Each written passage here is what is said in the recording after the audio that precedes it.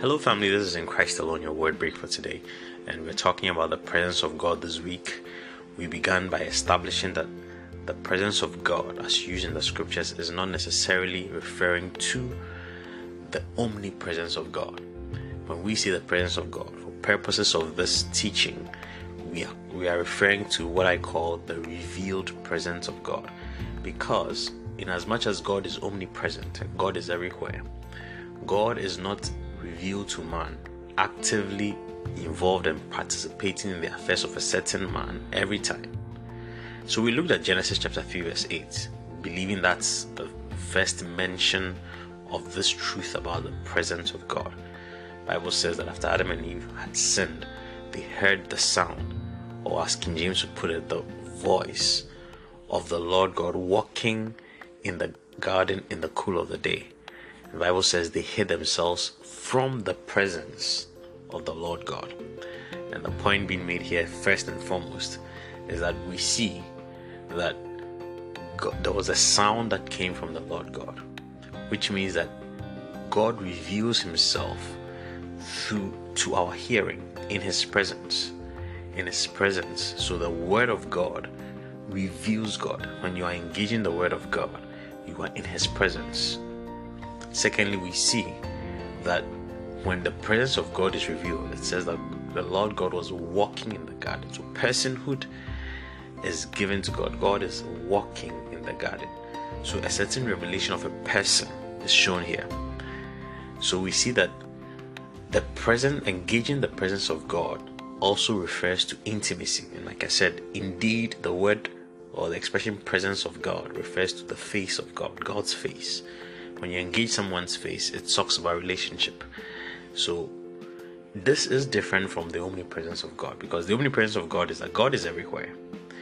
Whether men are conscious of him or not, whether men engage him or not, whether God is involved in what they are doing or not, God is still there. Our lives are lived before him. That is just the omnipresence of God. But when we talk about the presence of God, there is an engagement with man. There's a certain level of relationship. It is through the revelation of God's word. These things refer to the very presence of God. And Moses was a typical example. We read, Deuteronomy chapter 34 verse 10, where it says that there has not been any prophet like Moses, whom the Lord knew face to face, or who knew the Lord face to face, talking about the level of relationship, intimacy that existed between God and Moses, because Moses engaged the presence of God. Engaging the presence of God is symbolic of intimacy, because you're engaging the face of God. And that actually is a segue into what we want to discuss today, because we're going to look at Moses. We're going to look at how he engaged the presence of God and what that meant. And what we are saying today is that you cannot be on the mission of God. You cannot do anything that is in the name of God and do it without the presence of God. You cannot do anything in the name of God, serve God, be on the mission of God, and do it without engaging the presence of God. In Exodus chapter 33, in verse number 14, indeed, if I read from verse 13, this is Moses praying. He's trying to engage the presence of God. He says, "Now therefore I pray, if I have found grace in your sight, show me now your way, that I may know you, that I may find grace in your sight, and consider that this nation is your people." Moses was asking God for help as he's leading his people. And this was God's answer. Verse 14, "And he said, my presence will go with you, and I'll give you rest." My presence will go with you, and I will give you rest. You see, God is the one that had already commanded. This is Exodus chapter 33. So they had already left Egypt. They had gone through the 10 commandments. There's a lot that has already gone on. God is the one that had been with them all this while. But specifically in verse 14, God says here that my presence will go with you.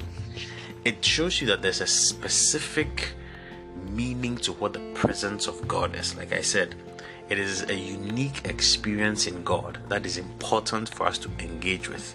We can't just assume God is with us and that's it. We must actively engage the presence of God.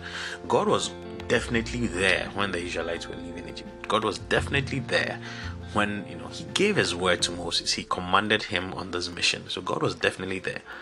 But the idea of his presence is a unique experience, to the point that in chapter 33, God says now that my presence will go with you. That's why I'm saying that we must deliberately learn to engage the presence of God. My presence will go with you. And this is important because all that we can do for God, all that we can achieve for God, anything that will be of eternal significance will flow from the presence of God. Will flow from the presence of God. You see, one thing that we need to understand about the presence of God is that God's presence also invokes awe. It invokes honor. It invokes all, like I said, awe.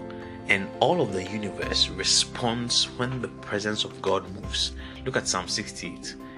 Psalm 68 verse 7 says that, "Oh God, when you went before your people," and this is a reference actually to when his presence was with the Israelites in the wilderness. He says, when you went before your people, when you marched through the wilderness. Verse 8 says, the earth shook, the heavens also dropped rain at the presence of God. Sinai itself was moved at the presence of God, the God of Israel.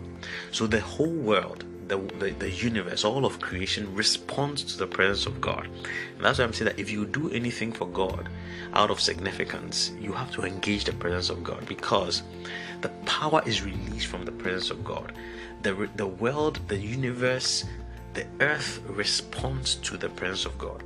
It is from the presence that the provision came, the provision that the Israelites had in the wilderness. It came from the presence of God. It is from the presence that the protection came. The Bible says that God was with them like a pillar of fire and a pillar of cloud. It came from the presence of God. There's something called the secret of his presence in Psalm 31 verse 20. The Bible says that you shall hide them in the secret of your presence. From the plot of man you shall keep them secretly in the pavilion from the strife of the tongues. When the Israelites were in the wilderness, they were in grave danger. The wilderness is not a place of excitement. The wilderness is not a place of safety. What preserved them in the wilderness was the secret of God's presence.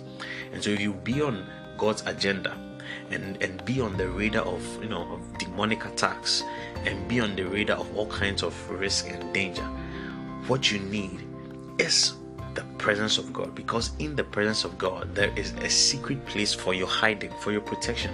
The Bible says that he that dwells in the secret place of the Almighty shall abide under the shadow that protects you of the Almighty. So the presence of God is what brings provision. The presence of God is what brings protection. The presence of God is what brings rest. This is what God said. My presence will go with you and I will give you rest. You see, in life, when you are engaged in any service, any activity, even for the kingdom of God, there can be a lot of frustration. There can be a lot of tiredness. There can be a lot of confusion. If you do it all by your own strength and not engage the presence of God, but even for leading the Israelites through the wilderness with all the issues, God says that when my presence goes with you, I will give you rest. In the presence of God, we function from the position of rest. As the Bible says that in the presence of God there is a fullness of joy. At his right hand, pleasures forevermore. If you will do anything successfully for God, engage the presence of God. The power flows from there. The majesty flows from there. The protection flows from there. Rest and joy flows from the presence of God. I wish you a wonderful day. God bless you.